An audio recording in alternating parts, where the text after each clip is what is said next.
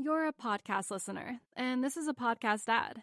Reach great listeners like yourself with podcast advertising from Libsyn Ads. Choose from hundreds of top podcasts offering host endorsements, or run a reproduced ad like this one across thousands of shows to reach your target audience with Libsyn Ads. Go to libsynads.com now. That's LIBSYN ads.com.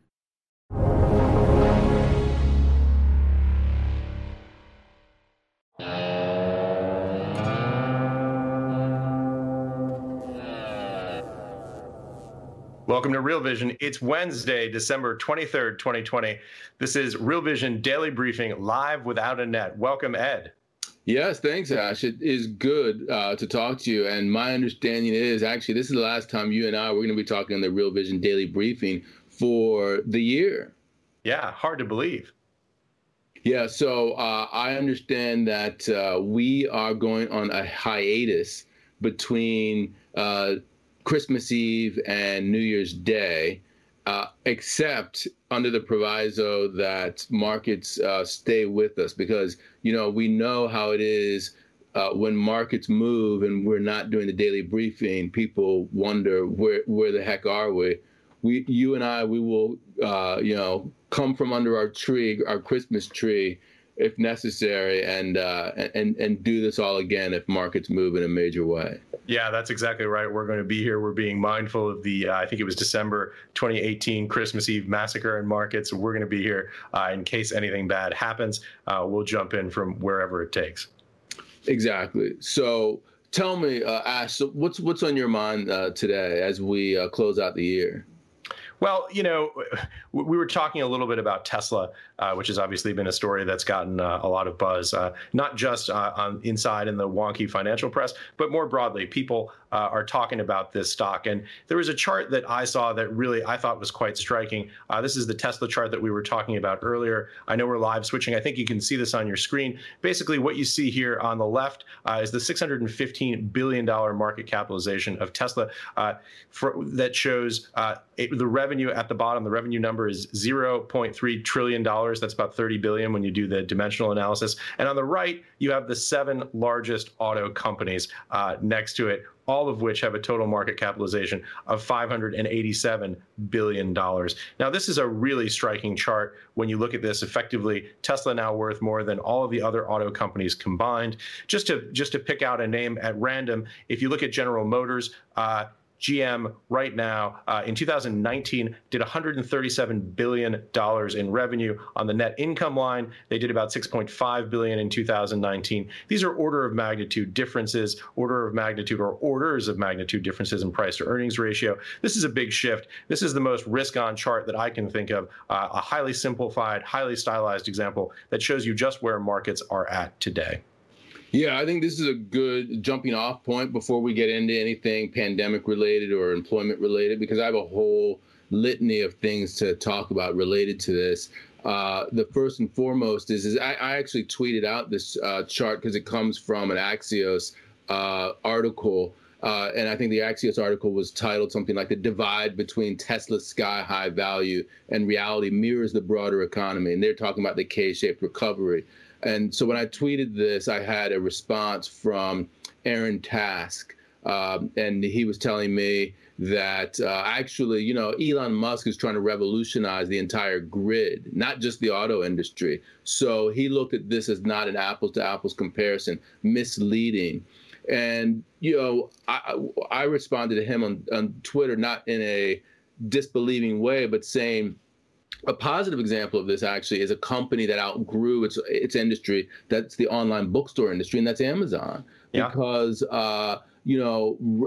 even though right now you can consider Tesla an auto supply chain company, they're in the auto supply chain and autos, and you could, get all the auto supply chain companies in there as well if you wanted to. But the reality is that Task is saying it's bigger, and Amazon also became bigger. And so I've been thinking about this Amazon thing for a long time now. Yeah. Since 2018, I've been saying that, Tesla's basically an option, a lottery ticket, in the same way that Amazon was circa 1999. And that's how I'm thinking about Tesla first and foremost. We can go on and talk about that in a little bit, but that's sort of the main hub of what I want to talk about. Yeah, some great points. I was actually reading your analysis from 2018. Interesting points you made. Aaron Task, a very smart guy. And look, he could be absolutely right about this. You and I could be sitting down in December of 2040 when we have a lot more gray hair than we even do now, having this conversation and talking about how Tesla basically could have, massively it's brought into the future a whole series of different industries, battery technology, motor technology, the infrastructure around automotive recharging stations. There are all of these things that Tesla could absolutely revolutionize. There's no question about it. But the reality here is you're talking about risk when you see that gap between price and earnings. And look, when we talk about Amazon, that could be precisely the right example. Look, Elon Musk could end up being a combination of Thomas Edison and Steve Jobs in building this company. And there are a lot of very smart people, Aaron Task included, and others who think that that's a possibility. But the reality is when you just look at Amazon, you're talking about the potential for significant survivorship bias. You're picking the one case where it did, in fact, work. And, there are a lot of other cases where it didn't. And so that's something to bear in mind. It's about risk. It's about the revenue and earnings getting ahead of the price. It could catch up. It could more than catch up. There was a period there in the early 2000s where I think Amazon was down for like 3.5 years. You lost money on that stock if you'd bought at the peak. So again, over long time horizons, lots of things that can happen.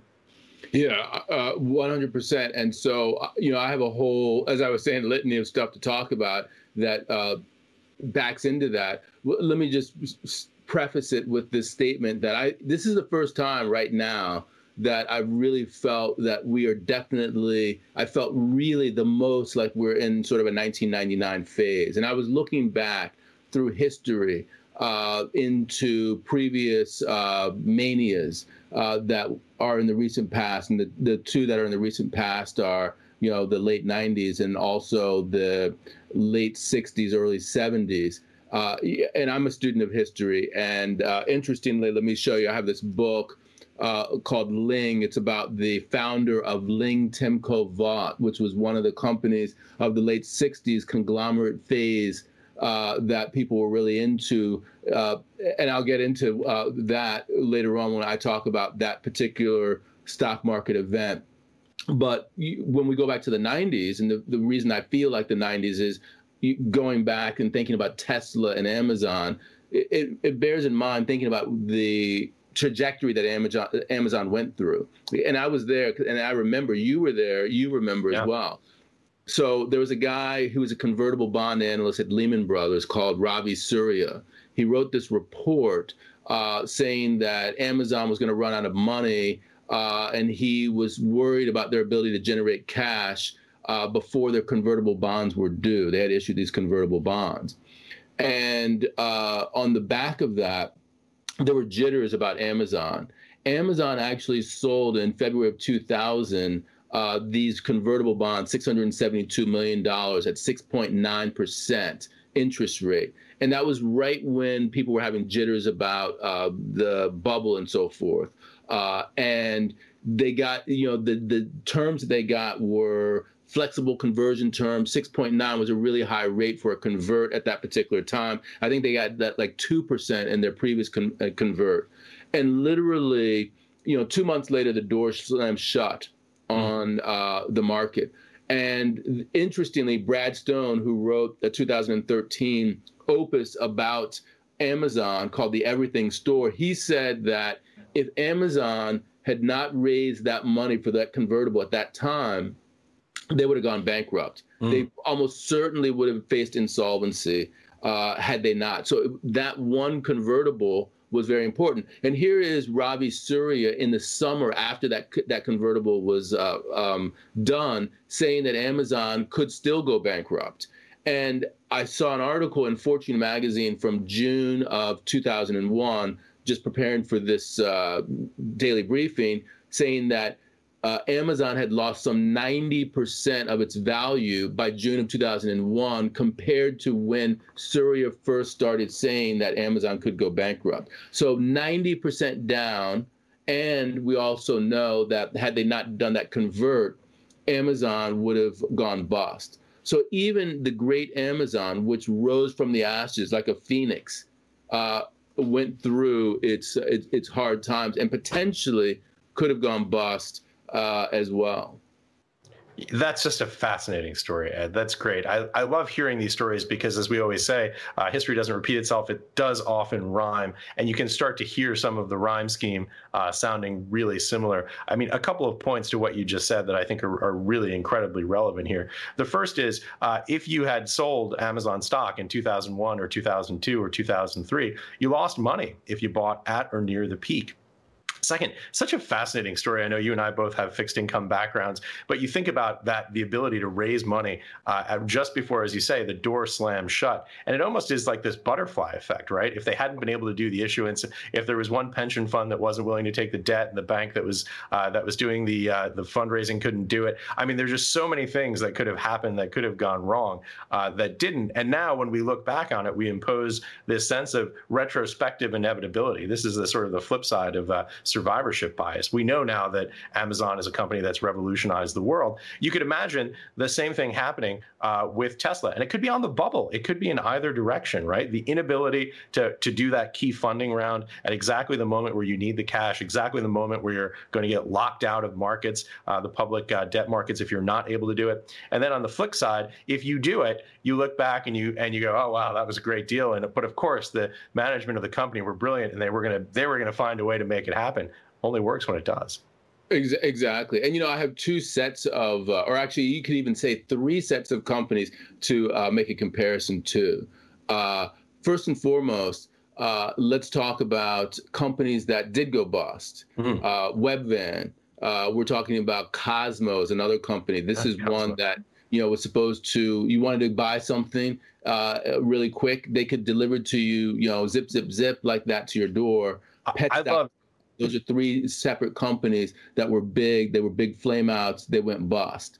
They could have been the next Amazon. Interestingly, in every single one of those cases, we have companies today that do the exact same thing and are flourishing doing it. Webvan, we have Fresh Direct, we have Blue Apron, you have even Instacart, which doesn't own the groceries, but actually just goes and picks up the groceries for you. Amazon Direct, Amazon itself is doing what Webvan did. Amazon is also doing what Cosmo did and delivering same day right to you through their Amazon Prime service. And then finally, Pets.com, in this pandemic, we have everyone getting a pet. I actually got a dog during the pandemic.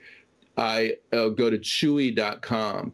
Chewy.com is doing gangbusters during this particular phase. So there, right there, we have three different companies whose business model was actually proven, but they didn't have the wherewithal, they didn't have the capital structure to be able to make it through that particular period.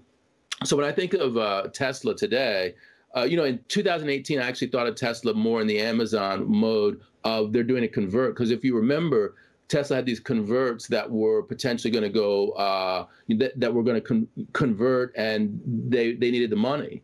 But they got through that period, and now they're on the other side of that period. They've gone up a ridiculous amount since that time. And so as a result, I think that they're more in the survivor game. And the question is how do they survive after the fact? This is the second number of companies that I would compare Amazon to. I would say, look at AOL, look at Yahoo, and look at companies like that. Because you could be Yahoo, you could be AOL, or you could be Amazon and survive. All three of those companies survived, but one survived in a great way. The other two did not survive in a great way.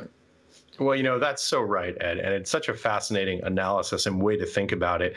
For many years, Pets.com was used as a joke about everything that had gone wrong with the valuations in the 90s and with the business models in the 1990s. And now, as you say, everything old is new again. We're revisiting it. Chewy, a big website. The joke was that, there was never a business model to be made delivering 40-pound bags of cat litter when you could just go into the corner bodega or your local supermarket and buy one. But again, that reverses out. I remember back in those days, Cosmo, and there was another one called Urban Fetch. Right. Remember Urban Fetch? Yes. I was working at Credit Suisse at the time. I was in Midtown Manhattan, and we used to order like Hershey's bars, Snickers bars, just to see if they would deliver it. A 69-cent item, and they would.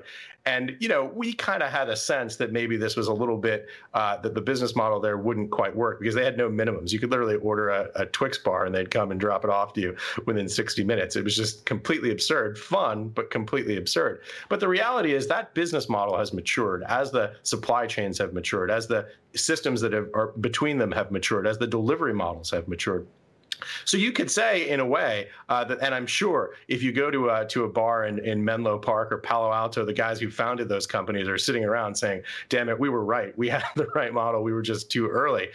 The reality is that it's thinking about things on multiple time horizons, talking about survivorship bias, talking about the peers in the company, why one company survives and another fails, trying to figure all of these things out. History is a great guide to this. And again, coming back to that point, just to shift gears here a little bit, talking about where the markets are right now. I mean, if you want to talk about where this market is, if you want to talk about risk on, look at the Russell 2000 chart right now. So you look at the Russell 2000 chart over 2 years, it's a moonshot.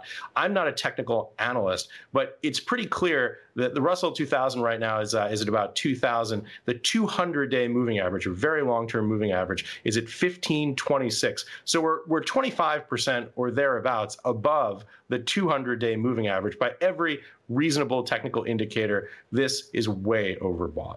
Yeah, definitely way overbought. And I would say that, we're getting to the point now where it's not just the Teslas of the world, but it's across the board that we're seeing companies that are getting to levels, not necessarily an absolute level, but on a relative basis that is worrying. I think one thing to remember is a lot of people are thinking about Cosmo and Pets.com and Webvan. They forget about AOL and Yahoo. And even if they do remember AOL and Yahoo, they don't remember, that Amazon went down 90%. Qualcomm, which is a great company right now, they went up 2,600% in the year 1999. And then you had other companies like Cisco, Juniper, doing incredibly well. You had the frauds like WorldCom that went out of business, but there was a whole ecosystem that was out there in 1999 that people were forgetting about.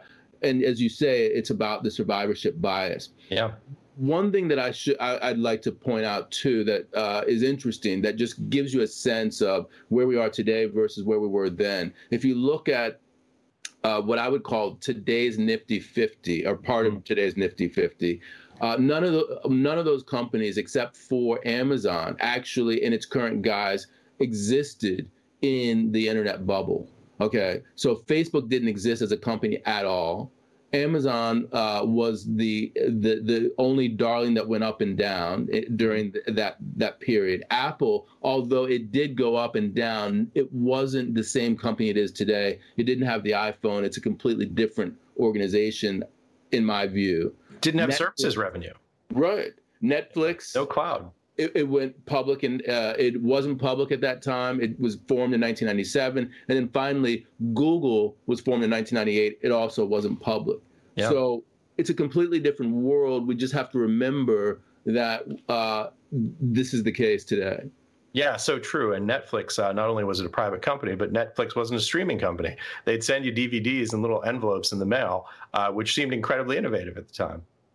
So, that makes me think a little bit about the Nifty 50 and the last bubble. Because, when you and I were talking, when we were in the previous bubble, there were people from the bubble before that who were warning us, this is overbought. It can't go on. You have no idea what you're doing. This is terrible. These valuations, they cannot continue. Interestingly, I was probably, 3, 4, 5 years old at the time when this was all going on. You can go back and look at the late 60s or early 70s.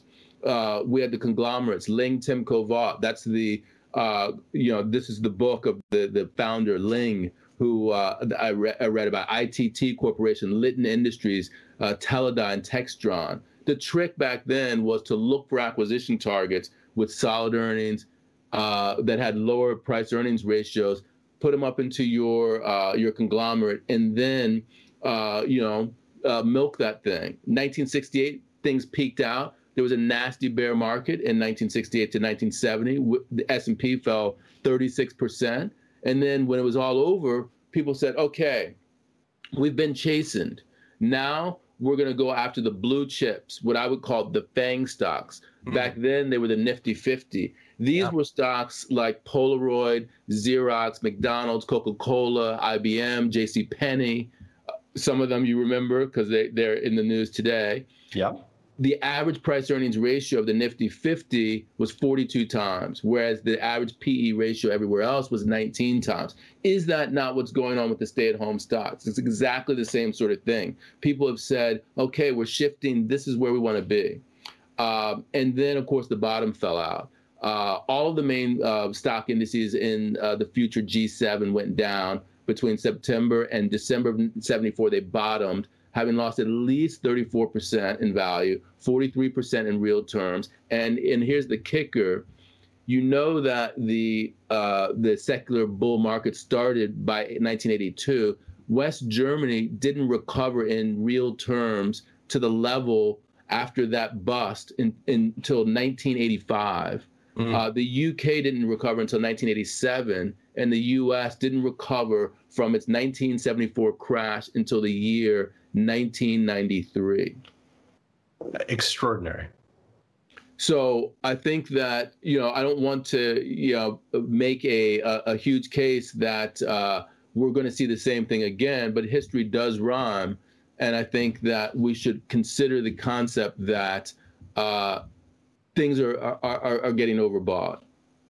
You're a podcast listener, and this is a podcast ad. Reach great listeners like yourself with podcast advertising from Libsyn Ads. Choose from hundreds of top podcasts offering host endorsements, or run a reproduced ad like this one across thousands of shows to reach your target audience with Libsyn Ads. Go to libsynads.com now. That's LIBSYN ads.com. Yeah. I'm reminded of the great F. Scott Fitzgerald quote from the Crap Gup, his sort of journal of his descent into madness.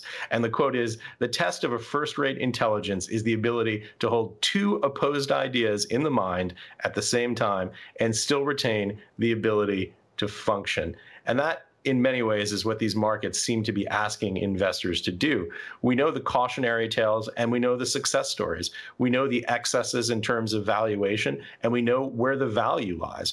We know the business models that don't make sense. And at the same time, we see this great American innovation engine creating phenomenal companies like Amazon, and understanding, and Netflix and Apple and all of the FANG stocks, Google. And we try and sort through where we are in the cycle. We try and understand where the valuations are.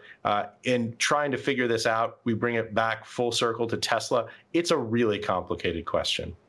Yeah, and it is, especially now that we're administering this vaccine. 2.6 million people have already gotten the vaccine. We can see light at the end of the tunnel. That's a good segue into the economy because, light at the end of the tunnel. If you look at commodity prices like copper as an example, copper is way up over the last several months. During the reopening, it really went up a lot.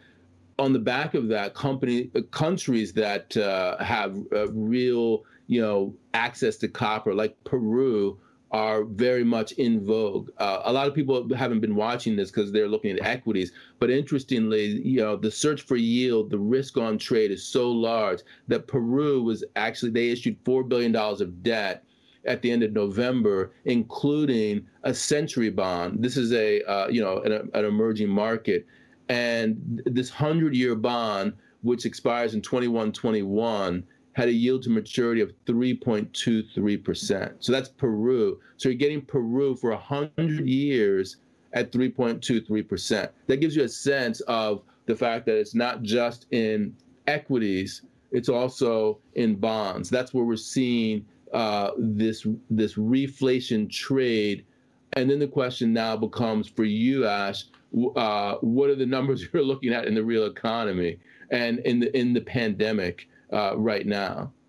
Well, exactly right. And those are the key questions. I saw an interview with Dr. Fauci earlier in the day. Dr. Fauci is saying about 1 million doses have been dispensed here in the United States alone. And we need 75 to 80% saturation with this vaccine before you start to get something that looks like a herd immunity that starts to provide an umbrella immunity effect for the country. We've got about 1 million dispensed here in the U.S., as I said, and that gives you, give or take, 75 to 80%. It brings you about 250 million doses, 250 million doses that would have to be dispensed. We're not there yet. Dr. Fauci says that broadening in terms of the logistics of how this is going to go out, that broadening the base of the inoculation is probably going to happen sometime in April if all goes to plan, meaning if you're not a high-risk person, you're not a police officer, you're not a healthcare worker, you can just go down to your doctor and say, hey, I want the vaccine. He's saying that looks like April, probably by the end of summer in his estimation, when we start to be able to go out and do things again. So maybe by the time we get to Labor Day weekend, we can go out and have you come up to New York City and we can bring the whole team out for cocktails at a bar here in New York.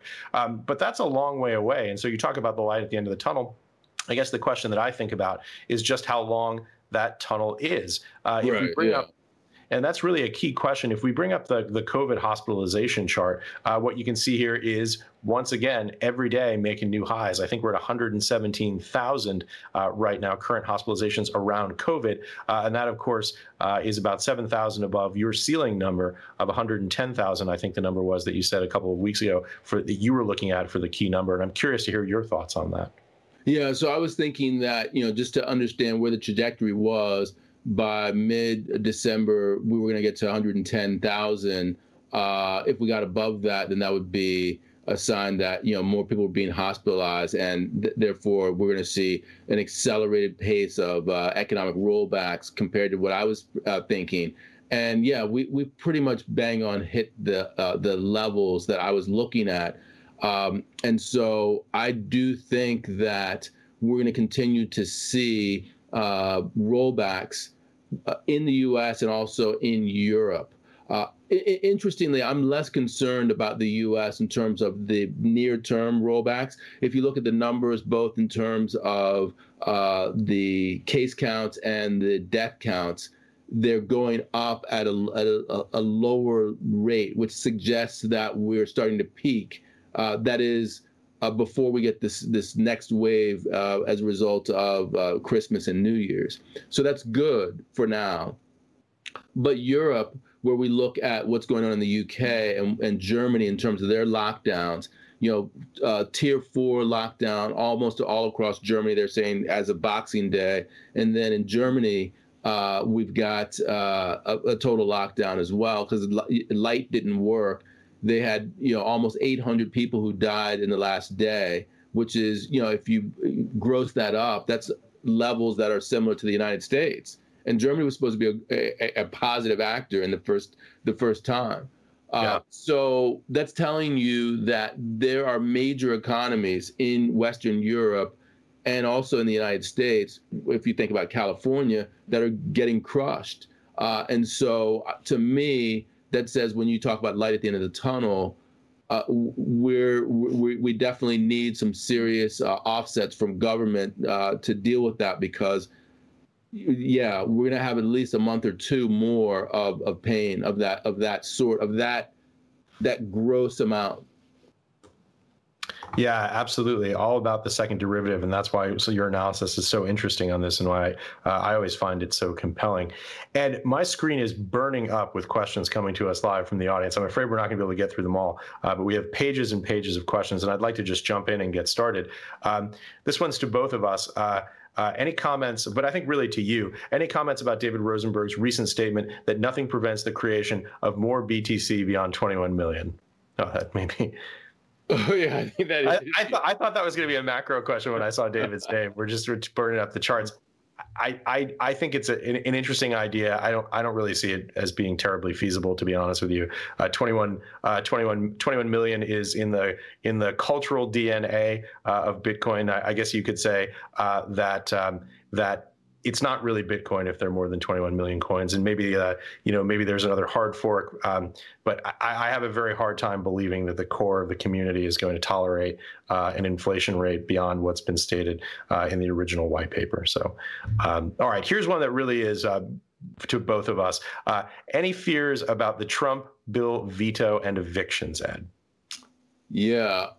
So I think, where the rubber hits the road in terms of, how long is that tunnel before we get to the other side is in these kinds of things. So I was looking at the politics today. So we've got the stimulus bill. The stimulus bill has been passed. It's almost $1 trillion. But there's a lot of pork in that.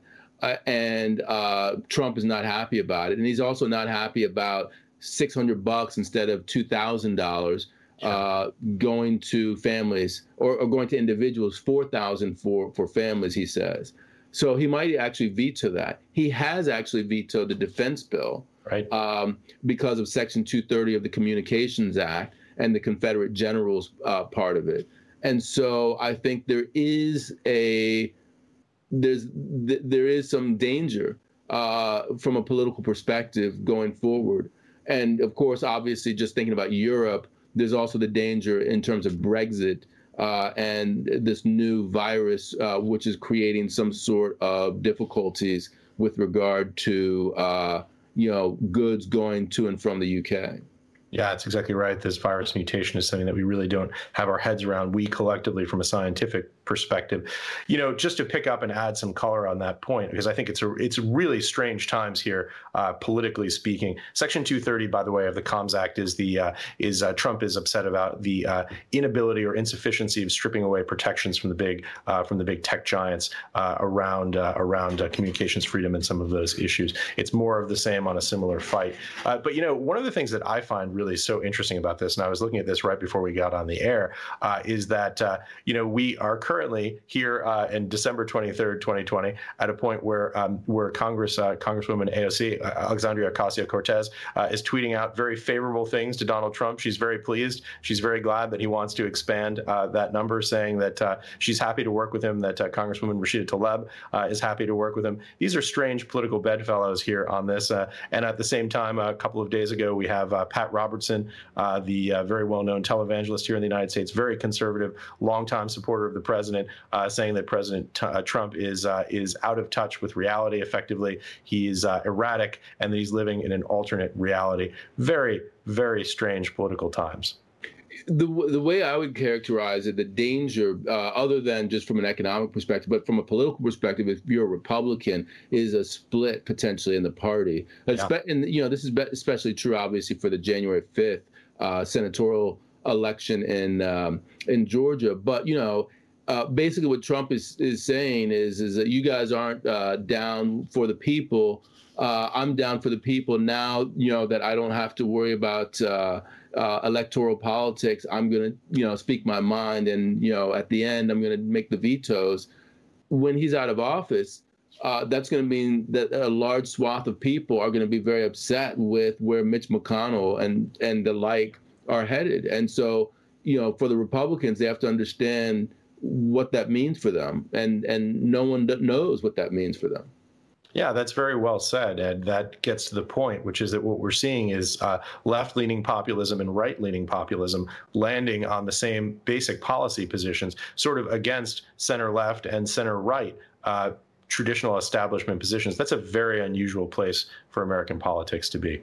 Interestingly, I saw Michelle Malkin, who is a right-wing pundit. She was retweeting Tulsi Gabbard, who still is a representative in Congress for Hawaii. She's a Democrat who ran for president.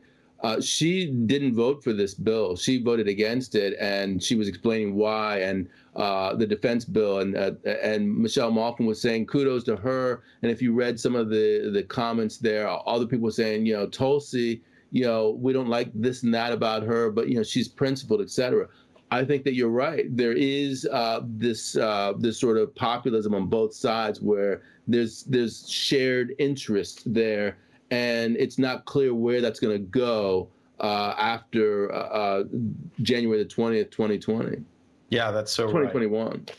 Yeah, I think that's exactly right, and it really is a strange thing to see shake out, where you have left and right populists uniting against establishment of both parties. A really interesting and very hard to read, ultimately, political landscape as we think about going forward. Ed, as I look through these questions, I realize how overweight cryptocurrency is in some of these things. Obviously, it's what people are talking about. There's a lot of motion here. We don't want to get lost in that, but I want to take at least one more of these questions. And I should say, as preface before we jump in here, that we've actually just announced 2 new podcasts here at Real Vision. The first is Between Two Chains, kind of an institutional analytic look at the cryptocurrency markets and thoughts around how institutional investors are positioning themselves in the space, and a great deal more. And then Ground Floor Consensus, which is my new podcast where we do in-depth conversations with people who are the biggest names in the space, the most insightful thinkers in the space. And what we try to do is, and this is something that I'm really passionate about, because people in the crypto space increasingly feel like we're talking to each other, and everyone else is kind of getting left behind, not really understanding what this increasingly wonky conversation is about. I'm really intent on trying to broaden the base and bring the ideas that are really cutting edge in the crypto space to a much broader audience, because I think there are just a lot of smart people out there who really need to join this conversation. Oh boy, this first question coming up to us from Brandon is not an easy one. It's XRP. Any thoughts on the SEC lawsuit? This, of course, is in reference to Ripple.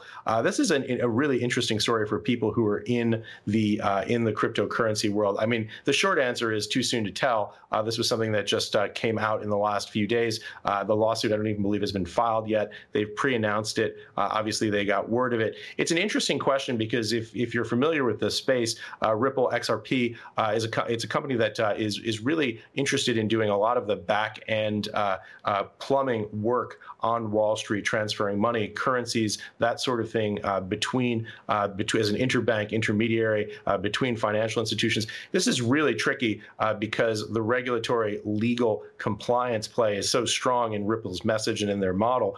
They're basically saying, hey, listen, we understand this space. We understand how regulated institutions work. If SEC ultimately declares that Ripple is a security, that throws a massive wrench into their plans. Excuse me. It's going to be very tricky. Also, the word is that SEC is going to be filing suit against Mr. Garlinghouse and Mr. Larson, 2 senior executives of the company, personally, which seems to say that these guys are really playing hardball, and this is something that could be a very intense debate. Yeah, I mean, for me as an outsider to the community, the way that I'm looking at it, to be honest with you, is the whole thing about securities law. That is if a fiat currency issuer like the United States wants to stop any sort of cryptocurrencies from gaining traction, that's the first port of call to say, you know what, this is not a currency. Cryptocurrency, you call it a currency, but we look at it as a taxable transaction. Every transaction you make when the currency goes up, you now owe Uncle Sam or the revenue agency in the UK money. Fork it over. You're 100% profit. You need to give us 35% of that or 38% of that, whatever it might be. To me, that is the power of government, and this is a power that they're now showing with Ripple. You're a podcast listener, and this is a podcast ad. Reach great listeners like yourself with podcast advertising from Libsyn Ads. Choose from hundreds of top podcasts offering host endorsements, or run a reproduced ad like this one across thousands of shows to reach your target audience with Libsyn Ads. Go to libsynads.com now. That's LIBSYN ads.com. We're so early in the regulatory legal compliance cycle of this. I mean, one of the interesting things to me, and I just had this conversation actually with Nick Carter, who's an incredibly bright thinker on all of these issues, that if you look at just regulatory treatment within the United States, only within the United States, there's this really broad divergence of the way Bitcoin, for example, gets treated by different regulatory agencies. IRS treats it like property.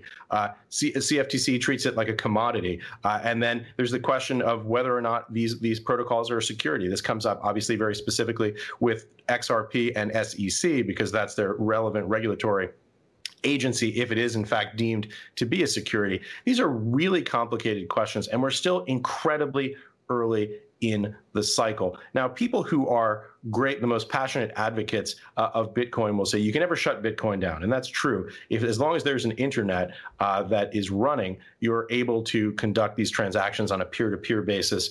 So the ability to actually sanction it or to stop it is very limited. Governments all across the world have this challenge, but the reality is, institutions don't play in spaces where there are significant regulatory risks.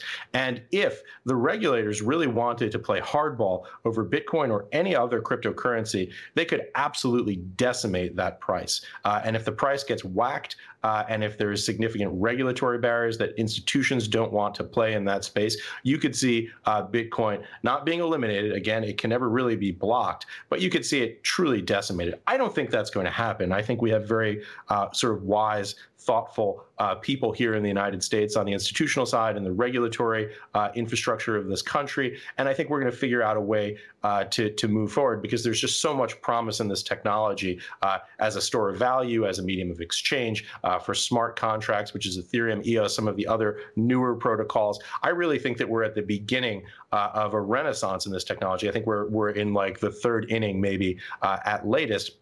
But there is risk, certainly. And also, I believe, and Raoul has spoken to this point very eloquently, I think that what we are going to see is an integration with the broader macroeconomic infrastructure that we have in this country and around the world. We're going to see an integration more broadly with financial institutions, and we're going to see it come under the blanket of the regulatory compliance infrastructure that we have now in place. It's hard for me to see it happening any other way. I know there are people who are very involved on the libertarian side, people who are really passionate about the freedom that this technology provides. I think ultimately what we're going to see is greater regulation and it being brought more broadly into the fold.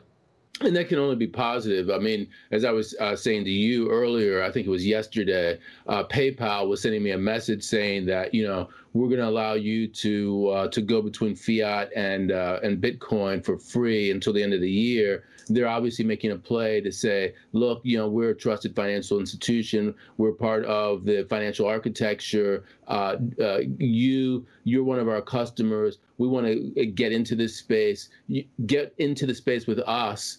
Because you trust us, you have an existing relationship with us. That's good. So I think that that's a good play. The real question is, for me, is the dynamics of the mania in other parts of the world moving into Bitcoin in a way that causes Bitcoin to attract attention that regulators want to put a kibosh on. Let me tell you how I'm thinking about this. Bitcoin 50,000, Bitcoin 100,000.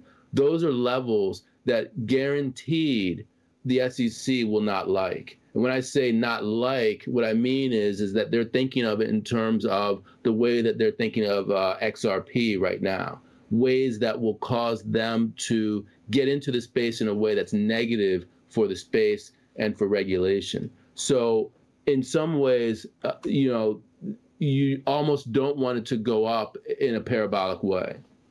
Yeah, and in some senses, the Ripple story is the one that's getting the most buzz. But FinCEN actually weighed in a few days ago on self-hosted wallets. This really speaks directly to the ability of people to autonomously control their own transactions in the Bitcoin space. And this is something that I think they gave 15 days of guidance on. Coinbase has pushed back and said, hey, guys, this is we need more than 2 weeks. The holidays are coming up. We need a full 30-day period. This is a really significant structural question about the way that this industry is going to function. My guess is self-hosted wallets continue. I suspect that to be true. But again, you never know in the short term from a regulatory perspective where things are going to go. And to your point about PayPal, PayPal has 305 million users in 202 different markets. So we often forget. My mother's husband was just asking me, he said, well, Bitcoin's really interesting. How the hell do I buy this? Right? This is something that there are still a lot of people who are interested in the space, who want to purchase these assets, who don't really know how to do it. And PayPal, precisely as you point out, Ed, provides an on-ramp to that ecosystem. So I'm sure you have tons of other questions for us. And by the way, in terms of David Rosenberg, if I had an answer to where he's going, I think he's talking about derivatives, basically. Think of it in terms of the mortgage-backed securities market, that there wasn't enough supply to deal with what people wanted, and so they created synthetic supply. I was in the GKO market in the late 90s. That's the domestic Russian bond market. And, because it wasn't a convertible currency, there were limitations in terms of flows. People created synthetic GKOs. And those, of course, to a degree blew up when you had a default. But you can see that people will find a way to transact. They will find a way to increase the supply, even if it's a synthetic way. That's what financial innovation is all about. Yeah, we should use the maybe the air quotes around innovation in that context. Often these things blow up. I mean, when I hear the words synthetic GKOs, I think about the bonfire of the vanities, right? That this was some wacky stuff. I'm going to try and just skim through these questions here to try and avoid picking one more crypto question. Although we love it, we like to talk about macro on Real Vision Classic and talk more about crypto on Real Vision Crypto. By the way, if you're not a Real Vision Crypto subscriber, you can sign up for free right now, get all of the content, not a trial, full content for free right now available on the Real Vision Crypto website. realvision.com will get you there. So Ed, let me just take an amalgamation of a few questions, because it's really the question that I most want to ask you. If people have hit on this in different ways, but really, as we come into 2021, Ed, what's your big picture outlook? What's the thesis, and what are you going to be watching to see if that thesis comes to fold? Yeah, I think you probably put it the best in terms of the light at the end of the tunnel. If you had to pick one question to ask, the question is how long is that tunnel? Yeah. And then if you wanted to drill down in terms of that question, the next question is what happens to the companies in America and in the world during that period of time, in various sectors of the economy, in terms of their balance sheets, ones that are less leveraged and more leveraged, and then what happens to consumers during that period of time. I think that you showed me a chart earlier that we might be able to even put up on the screen. That's the percent job losses in post-World War II recessions. I think that that's really telling, just from the person perspective, from the household perspective.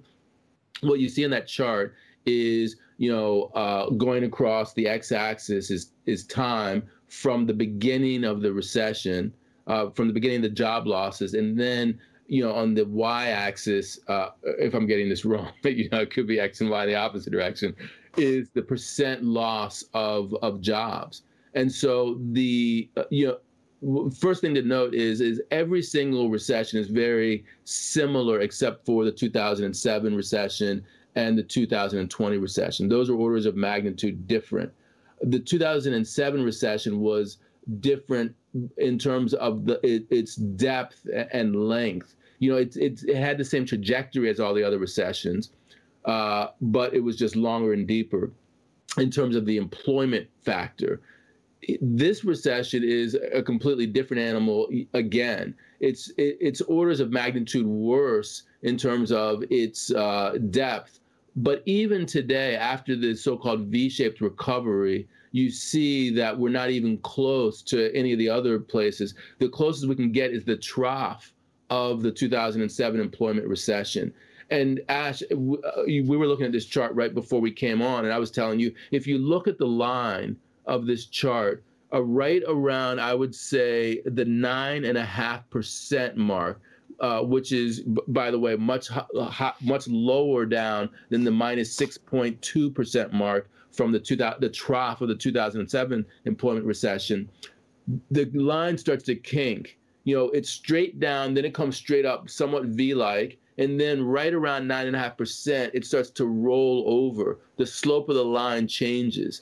So to me, that's the biggest question. This is the biggest question, not just in terms of the tunnel, but after the tunnel, and also in terms of politics. if this line rolls over, if that slope continues to move in a way that it doesn't cross over the 2007 employment recession line, you're going to have hell to pay economically and politically. Absolutely. And I think that's exactly right. That the best that we can hope for right now is approaching the trough of what those of us who were covering in 2008 remember to be a horrific recession. So that is a really powerful point, and it's a powerful chart, because sometimes we get lost a little bit in the day-to-day, the second derivatives of unemployment claims, of initial claims, of continuing claims, and we lose track of just how far below par we really are. And looking at all of those other years on the top, 1948, all of these charts going back to 1948, it's pretty striking to see just how low we are. In fact, Ed, it would be great at some point in the new year, it would be great to do a Real Vision Daily Briefing about exactly that topic. I'd love to explore that with you and to hear your thoughts and your analysis on where we are in labor markets. I think that would be something that would be really important for us to think about, because that really is the big picture issue here, macroeconomically, and as you say, politically. This is a prime example of the political economy. It's just a striking chart. And with that said, we're probably running long here, as we always tend to do on these live shows. I guess I was going to say, it's probably good news if people don't see us until January 4th. Yeah, actually, it's good that you mentioned January 4th, because my understanding is we're going to do some funky new things, and that is we're going to have more sort of outside people on starting the new year. I think that I have an analysis that I put together that's going to go up on January the 1st about what we're thinking about in terms of the new year. But then we're also going to have some analyses from other people. Len Alden, we're going to have Mike Green. I already spoke to Darius Dale. That's going to go up. And I want those same people to talk about the here and now, not just their long-term look on the Real Vision Daily Briefing. So we'll take those same people who are going to be on the Real Vision platform behind the paywall and put them on the Real Vision Daily Briefing as well in a different format. So I think that'll be good. Less of me and more of them. Yeah, that's great. And we're going to just continue to do all of those innovations here. And we're excited. I think we have a lot of other things up our sleeves that maybe we're not talking about publicly yet. But I hope that 2021 is going to be the biggest and best year ever for Real Vision. Yeah, I'm hoping it's big and great for us, and that it's great for the economy and, healthcare outcomes and all of our listeners and viewers. Yeah. And if we see you under the tree tomorrow on Real Vision Daily Briefing, we know that's a bad sign. Exactly. And, just to give you a sense of how bad things are in general for 2020, just right now, I keep checking my phone over here because my wife's upstairs. We the heat went out. Our boiler broke. We have no heat. It may seem like everything's nice and cozy here right now, but literally it's like 60 degrees in here. So I'm waiting for the guy to come and fix our heat so that we have heat for Christmas. So that is in a nutshell what 2020 has been all about. Oh, man. I really hope on January 4th when we come back that you're going to be in a heated room. Yes, I hope so, too. Like an Oliver Twist version of Real Vision Daily Briefing where you're over a barrel fire or something. Right. Thank you, everyone. Hopefully, markets will remain stable here for the next couple of days, and we'll see you in January. So if we do not, everyone, please have a happy holiday, and thank you again for joining us. Yeah, it was great talking to you, Ash. Thanks again, everyone. Great talking to you as always, Ed. Thank you.